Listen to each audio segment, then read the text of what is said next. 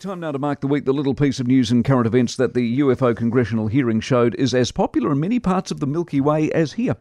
Kiri Allen too. Not for her specifically, because we wish her the best, but for what it represents. One, it's now beyond a joke. It's Longy-esque. It's what you see when the wheels have completely come off. One. Morning, Mike. No.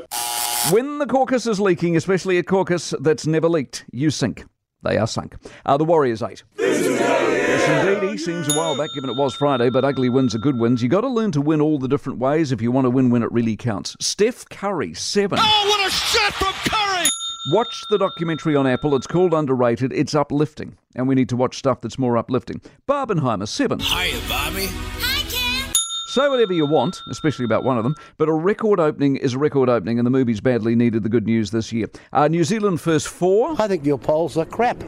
Launched this week, but sadly, no chance. The Carbon U-turn, 7. What I want to say, Mike, is all's well that ends well. Because if you insist on making climate your nuclear moment, at least be honest about it. Big win for the Greens there.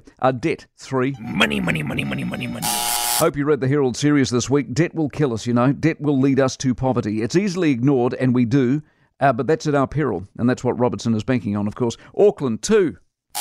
Just this week, apart from the robberies and shootings and general crime, sinkholes, bridge restrictions for 70k wins, and ferries that get cancelled because they got no gas. Oh, and they spend $100,000 a day on lawyers and accountants and wonder why they got no money. The All Blacks 8. There's nothing better than winning against New Zealand because you feel the country sinking.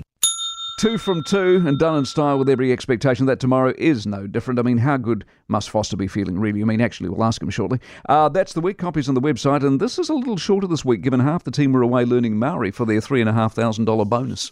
For more from the Mike Hosking Breakfast, listen live to News Talk ZB from 6 a.m. weekdays, or follow the podcast on iHeartRadio.